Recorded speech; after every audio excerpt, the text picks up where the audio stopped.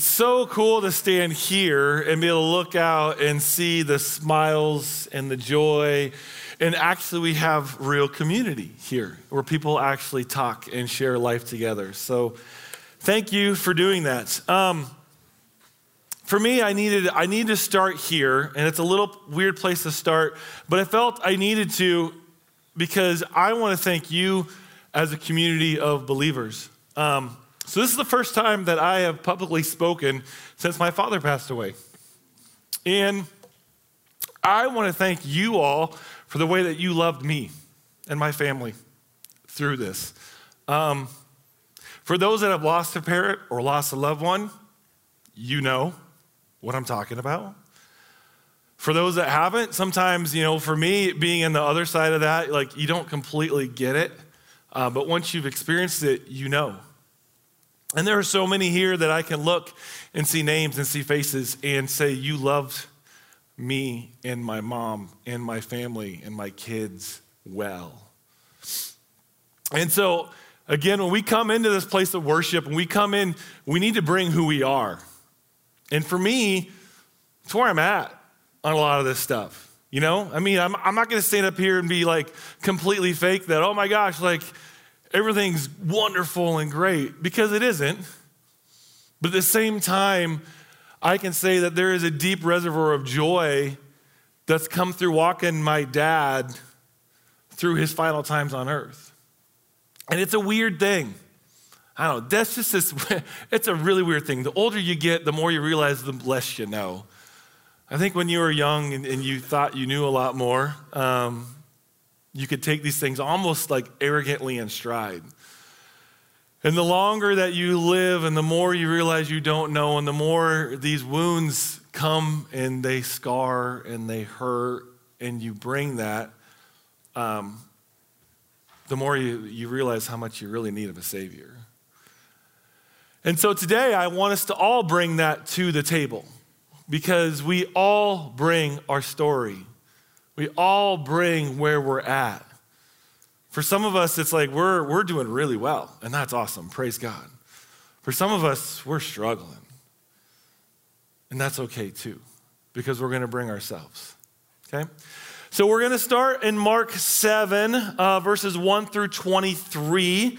If you have a Bible, it's 997, I believe it is. But I'm going to actually read from the Passion Translation. I just feel it's a bit more accessible on this version. And so it's Jesus talking to the Pharisees. And for some that have been churched, this isn't a new message, but I hope we go to some different places today. So we're going to start with Mark 7, verses 1 through 23. Jesus breaks religious tradition. One day, the Pharisees and certain religious scholars came from Jerusalem and gathered around Jesus. They were shocked to find that some of Jesus' disciples ate bread without first observing the Jewish ritual of hand washing before eating their meal. For the Pharisees, like all other Jews, will not eat without first performing a ritual of pouring water over their cupped hands to keep the traditions of the elders. Similarly, when returning from the marketplace, they ceremonially washed themselves before eating. They also observed many other traditions, such as ceremonial washing of cups, pitchers, kettles. So the Pharisees and religious scholars asked Jesus, why don't your disciples live according to the age-old traditions passed down by our elders? They should first ceremonially wash their hands before eating.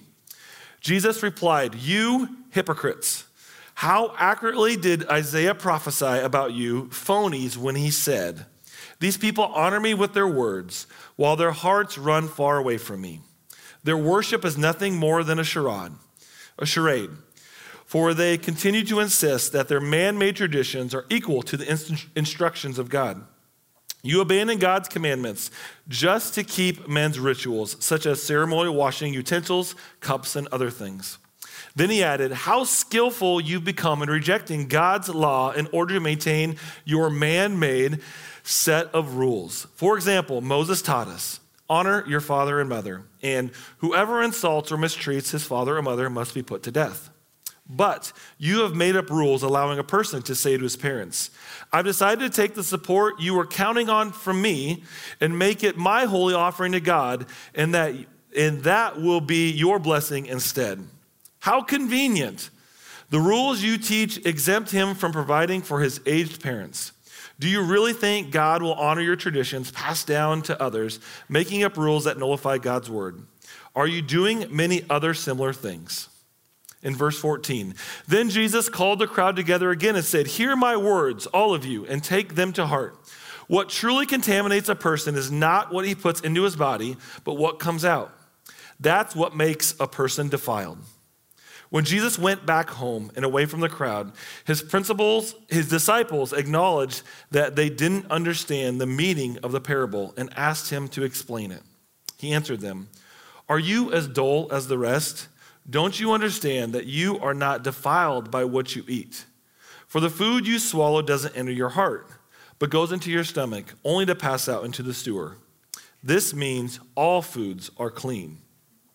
He added, words and deeds pollute a person, not food.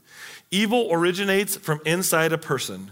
Coming out of a human heart are evil schemes, sexual immorality, theft, murder, adultery, greed, wickedness, treachery, debauchery, jealousy, slander, arrogance, and recklessness.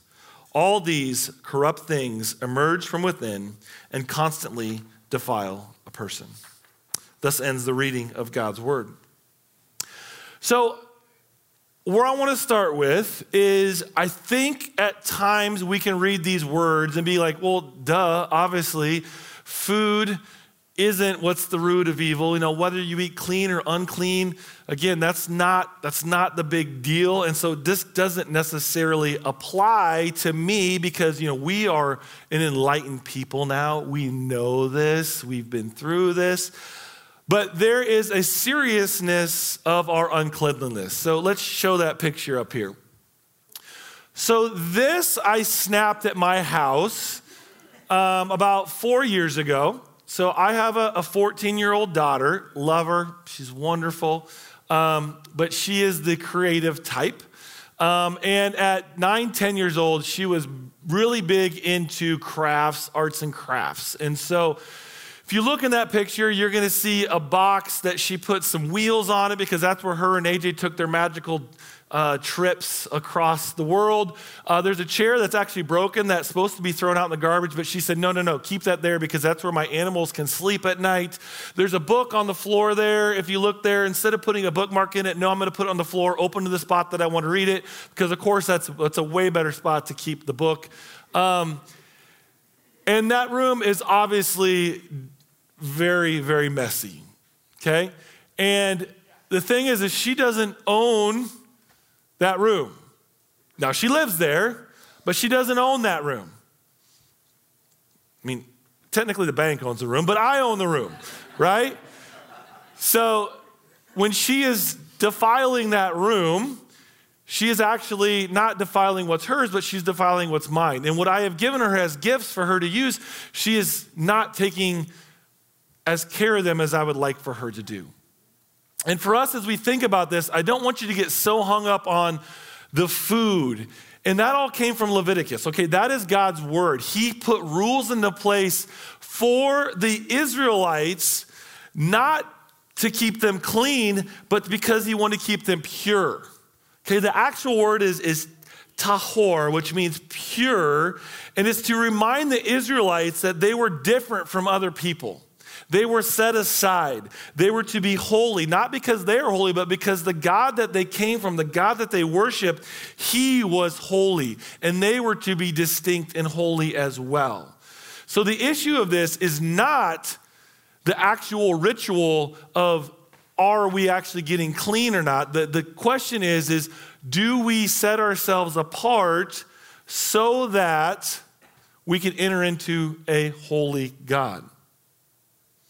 So in our natural state, we are unfit for the presence of God. So Jesus couldn't agree more with the Pharisees that we are unclean by nature and that to enter into God's presence, we needed to be clean. The issue that he had, though, was what they were putting into place was all for show. It wasn't actually fulfilling what God had set aside to present themselves to the king. And so for, again, us as enlightened people, and particularly me as a I'm probably an Enneagram 7, but I got a lot of 8 in me too. So I am a fighter by nature, okay? So I like to just kind of sometimes fight for the sake of fighting with people.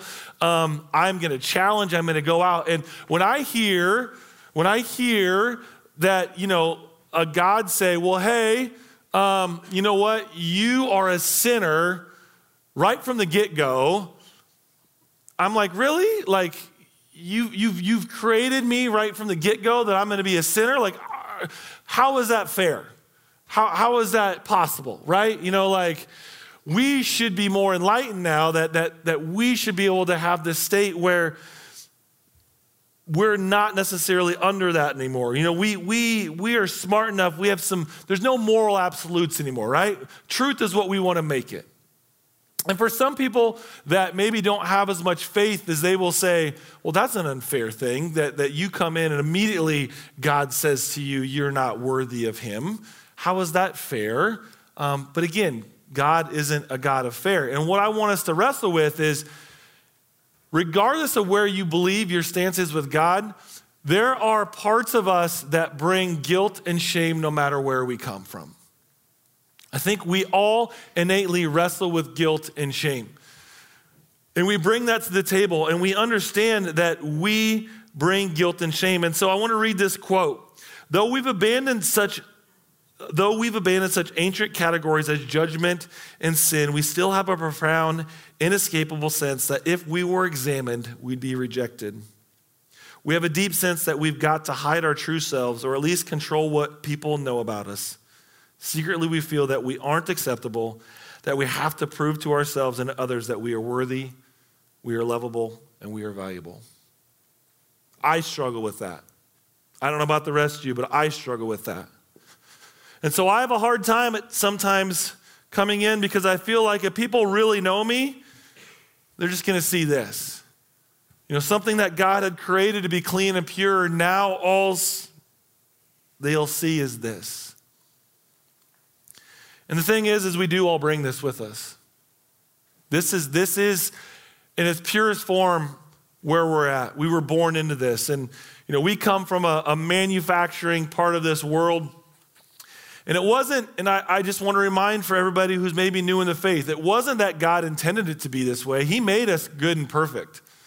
The problem is that we broke it along the way. So think of a manufacturing line that the designer created this wonderful manufacturing line that would replicate and put out these things that were good and perfect. But we, as the person implementing this, came in and we said, no, we're going to tweak this and we're going to change this and we're going to change the system. And all of a sudden now what's being manufactured over and over again has a defect, has a flaw, has a brokenness. And it wasn't that the original intent was that way, but we are now here. Okay? So I want us to remember this is where we are coming from. This is in our natural state. This is where we're at. So the question we're going to wrestle with today is where do we go with this? What do we do? And this is really what Jesus is getting at through this whole message.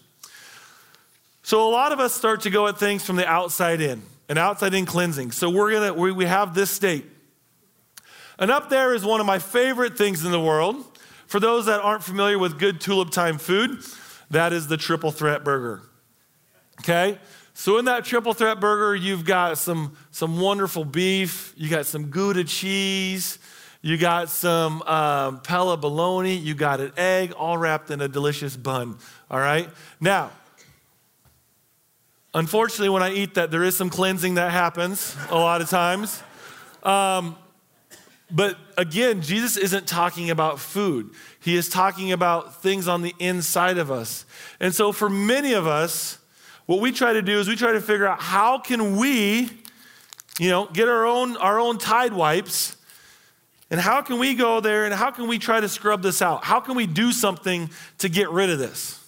So, we get our Tide wipes, and for some of this might be religion. Where if we're just good enough, if we just do the things that, I stay away from sin, if I try to not watch the wrong things, if I say the right things, if I pray enough, if I do enough, maybe I can take this and I can start scrubbing this, and this will, I'm trying to get this to clean, and it might be a little bit more clean. But unfortunately, it's still not there. So then we say, okay, well, what about politics? Maybe politics will fix this. So let's try to clean this with politics, because if the society was just right, if we could somehow figure out in our own systems the best way to govern, whether that be capitalism to socialism, it doesn't matter the spectrum of the range, but if we could just figure out society, we would be smart enough to make it right. We could scrub this clean, and I wouldn't feel that guilt and shame anymore. I wouldn't bear that with me. And unfortunately, that doesn't happen either. For some of us, maybe we think, well, what if I know I'm screwed up, but what if my family was good? So I'm at my kid. Okay, my kid, I've got a kid, and boy, they're going to be smart. They're going to be in the right things. I'm going to run around all over and get them in the right sports things. I'm going to make them right camps. They're going to have the right teachers. And if there's a wrong teacher, boy, they're going to hear about it.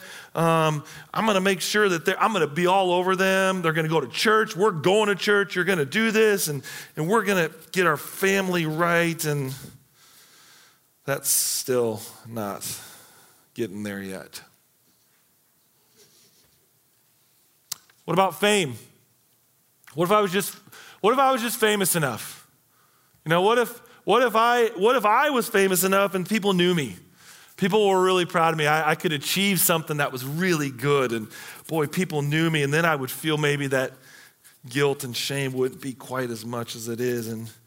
Or what if I was just around somebody? What if I had a famous person like retweeted one of my tweets? What if I was friends with them and I could rub shoulders with them, and maybe I'd feel a little less inconsequential in this world? So I'm just going to do and try to clean this. Still here, unfortunately. Lastly, what about I'm going to do ministry? This one hits home for me. What if I just had the right ministry? What if I just go help more people? Say the right words, pray the right prayers, be able to love on people better. Not a bad thing, right? That's a good thing.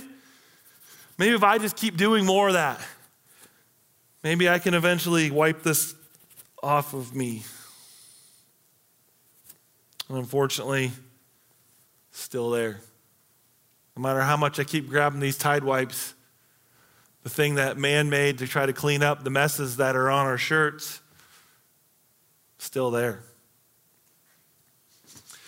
And so the Israelites, again, given by God's word,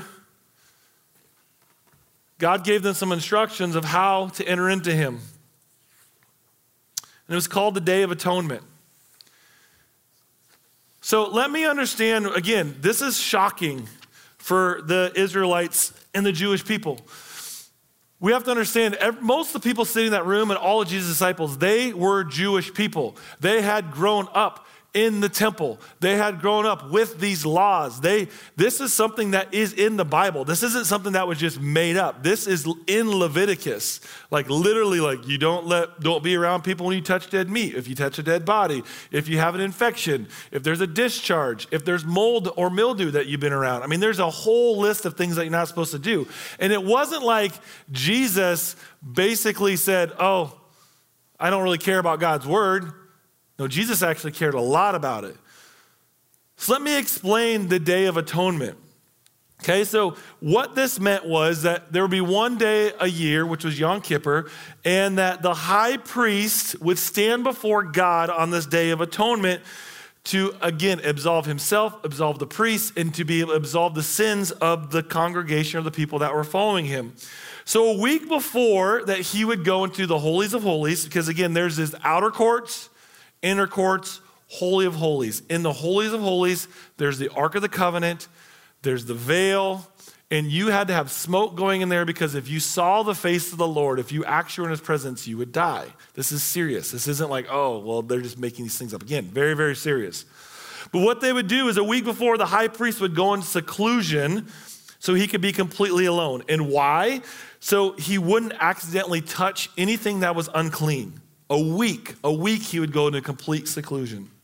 The night before, he didn't go to bed, but stayed up all night reading God's word to purify his soul. Then on that day, he bathed head to toe and dressed in pure, unstained white linens. He would go into the holies of the holies. He would sacrifice an animal, and that would be for himself first. He would come back out of the holies of holies. He would then rebathe again. He would put on a different set of clothes, pure, holy, white. He would go back in a second time. This was for the sins of the priests. A third time, he would come back out. He would bathe all again. He would put on new white clothes. He would go into the holies of holies. He would sacrifice again, and this was for all the people. And all this was done in public. That's one thing you don't understand. This was done in public because the people need to see the priest that he was fulfilling these rules because, again, they wanted their sins to be absolved. So there wasn't a speck on that priest. There was nothing on that priest. So understand that context. That's where we're coming from. In Zechariah 3, Zechariah was a prophet, and he was given from the Lord a vision. And on that vision, you have to understand is that when he saw Joshua stand before the Lord, going through all those rituals, this is how the Lord saw him. This is how Zechariah saw Joshua in the holies of holies, completely defiled, completely covered in sin. And that's where Zechariah realized it will never be enough. It will never be enough. But what Zechariah heard was that the Lord said to him, "Take off those filthy clothes." And he said to Joshua, "See, I have taken away your sin, and I will put on rich garments on you. Listen, I am going to bring my servant, the branch, and I will remove the sin of this land in a single day." Zechariah 3:4, 8 through 9, for those that want to know. So in that single vision, Zechariah was told that someday the sacrifices will be over and the cleanliness laws will be fulfilled. You see, what Jesus was saying to the people wasn't that this whole process wasn't still okay, that this wasn't coming from the Lord, but what he was saying to everybody in the midst that day is that those cleanliness laws are now fulfilled.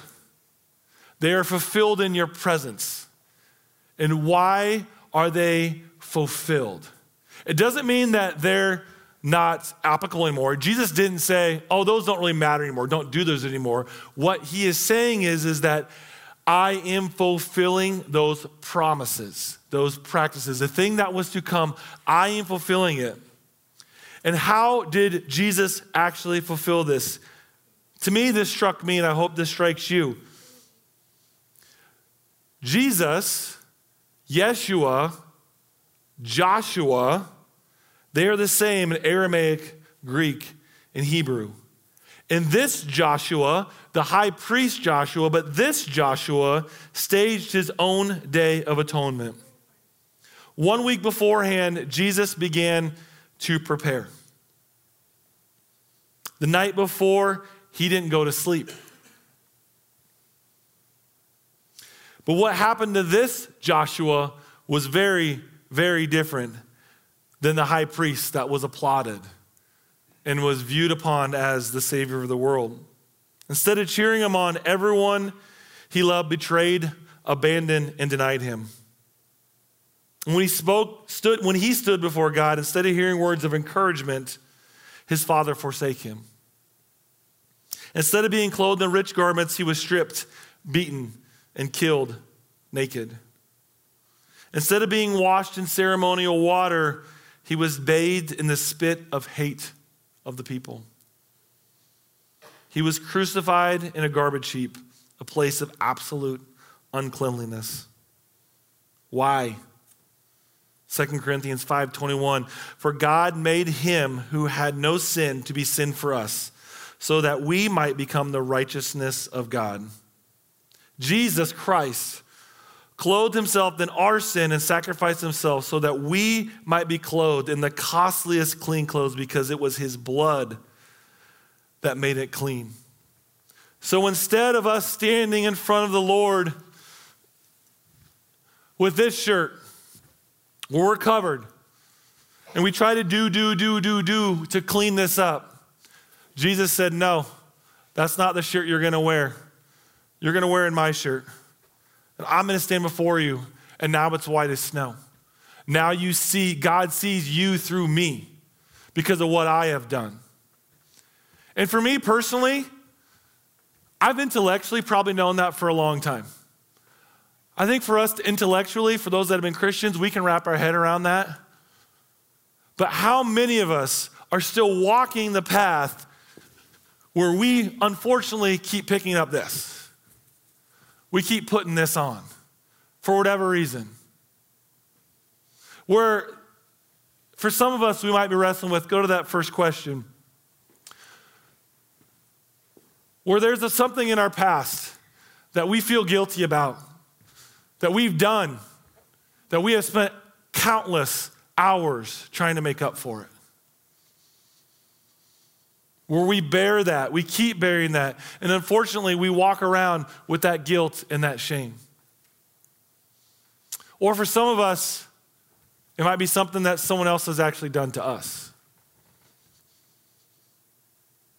Where there's been abuse, verbally, physically, spiritually, towards us. And it changed us. It wounded us. And for some of us, maybe we're just numb. You know, we're not religious necessarily. We're not necessarily immoral. But yet, we feel there's something we can do to absolve ourselves from this guilt and this sin. Some of us are irreverent. We're like, yep, God's got this. You know, he died for my sins. I can go around and do whatever I want. Right? I can go do whatever I want because he's going to forgive me. I've had seasons in my life that's that way, where I've been completely irreverent to understand, to go from this to this and what that took. But here's what I can tell you today. This is how God sees you once you accept into your heart. Are you living your life with this on?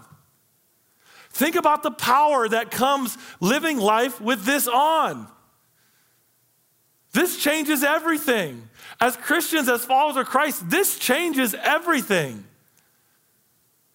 And that doesn't mean that the hurt or the wound, or for me, like my father dying and not being with us anymore, doesn't still hurt. But at the end of the day is I know he stood in front of God like this, and I have the same thing as well. I can accept this as well. And I'm going to live as this on and not with that guilt and shame anymore. In Christ alone did he do this. There's nothing that I can do. There's no more doing, no more striving, no more anything that I can do to make this. And I have to accept this by grace. And there's faith that I put into this, and my faith will allow that grace to wash over me, and I will be a new being. I am not the same as I was 5 years ago, 1 year ago, 1 week ago, 1 day ago, when I live this life. And for our family here, okay, people here, accept the gift that Christ has given you to be white as snow. Live with the power of Christ that flows through your blood. He made you. He created you in his image.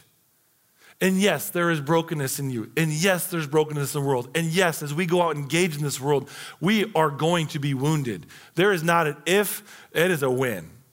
Okay? But at the same point, put on his cloak, put on his grace, put on his faith to live a life that he's called you into. Don't be weighed down by guilt and shame and all that's been done towards you, but instead go out and say, what Christ has done for me, I will now go do for others so they can experience his love and his grace because of what he's done. And so in this passage, that's what Jesus is hitting at. I don't want to see you just go through the motions. I don't want to see you just go through the ritual of being a follower of me. I want to see your heart accept my free gift for you so that you go and change the world according to your unique purposes, your unique callings through Christ who gives you strength. It's in all of us. And that free gift is there for each one of us. Don't intellectually run by that. Don't today just say, yeah, I got it, check it, I'm good, I get it. Stop. Listen. Ponder. Question. Wrestle. Accept. Rejoice. Live in joy because what God has done. I can't say it enough, church. There's going to be hard times. Hard times aren't coming, okay? They're not going to stop. But that doesn't mean that the purpose that God has called you to goes away. It's not about anything else that's out there on the doings. All the things I named before. That can all burn. Because we have something so much greater. Live with it. Live with it. So worship team, can you come up as I close us today? Let's pray. Father God, I pray today that you flow through us. That this good and perfect gift that you gave to us on the cross through your blood, this atonement that you gave to fulfill the prophecies, to fulfill the brokenness that was caused through sin. May we accept that today. May we live differently because of what you've done for us. Father, I pray a blessing over everyone here today. That whatever they are bringing to this, whether it's unfaithfulness, unbelief, whether it is something that's been wounded or hurt them, the guilt and shame that they bear, that you release them. That you release them through the power of Jesus, through your blood. May the Holy Spirit come to fill those places where there's a void. Father, may there be no more striving and doing that isn't of you. Because we know it doesn't bring the peace that passes understanding that you will bring to us. So, Father, we lay our lives down before you. May you continue to flow through us. In Jesus' name we pray. Amen.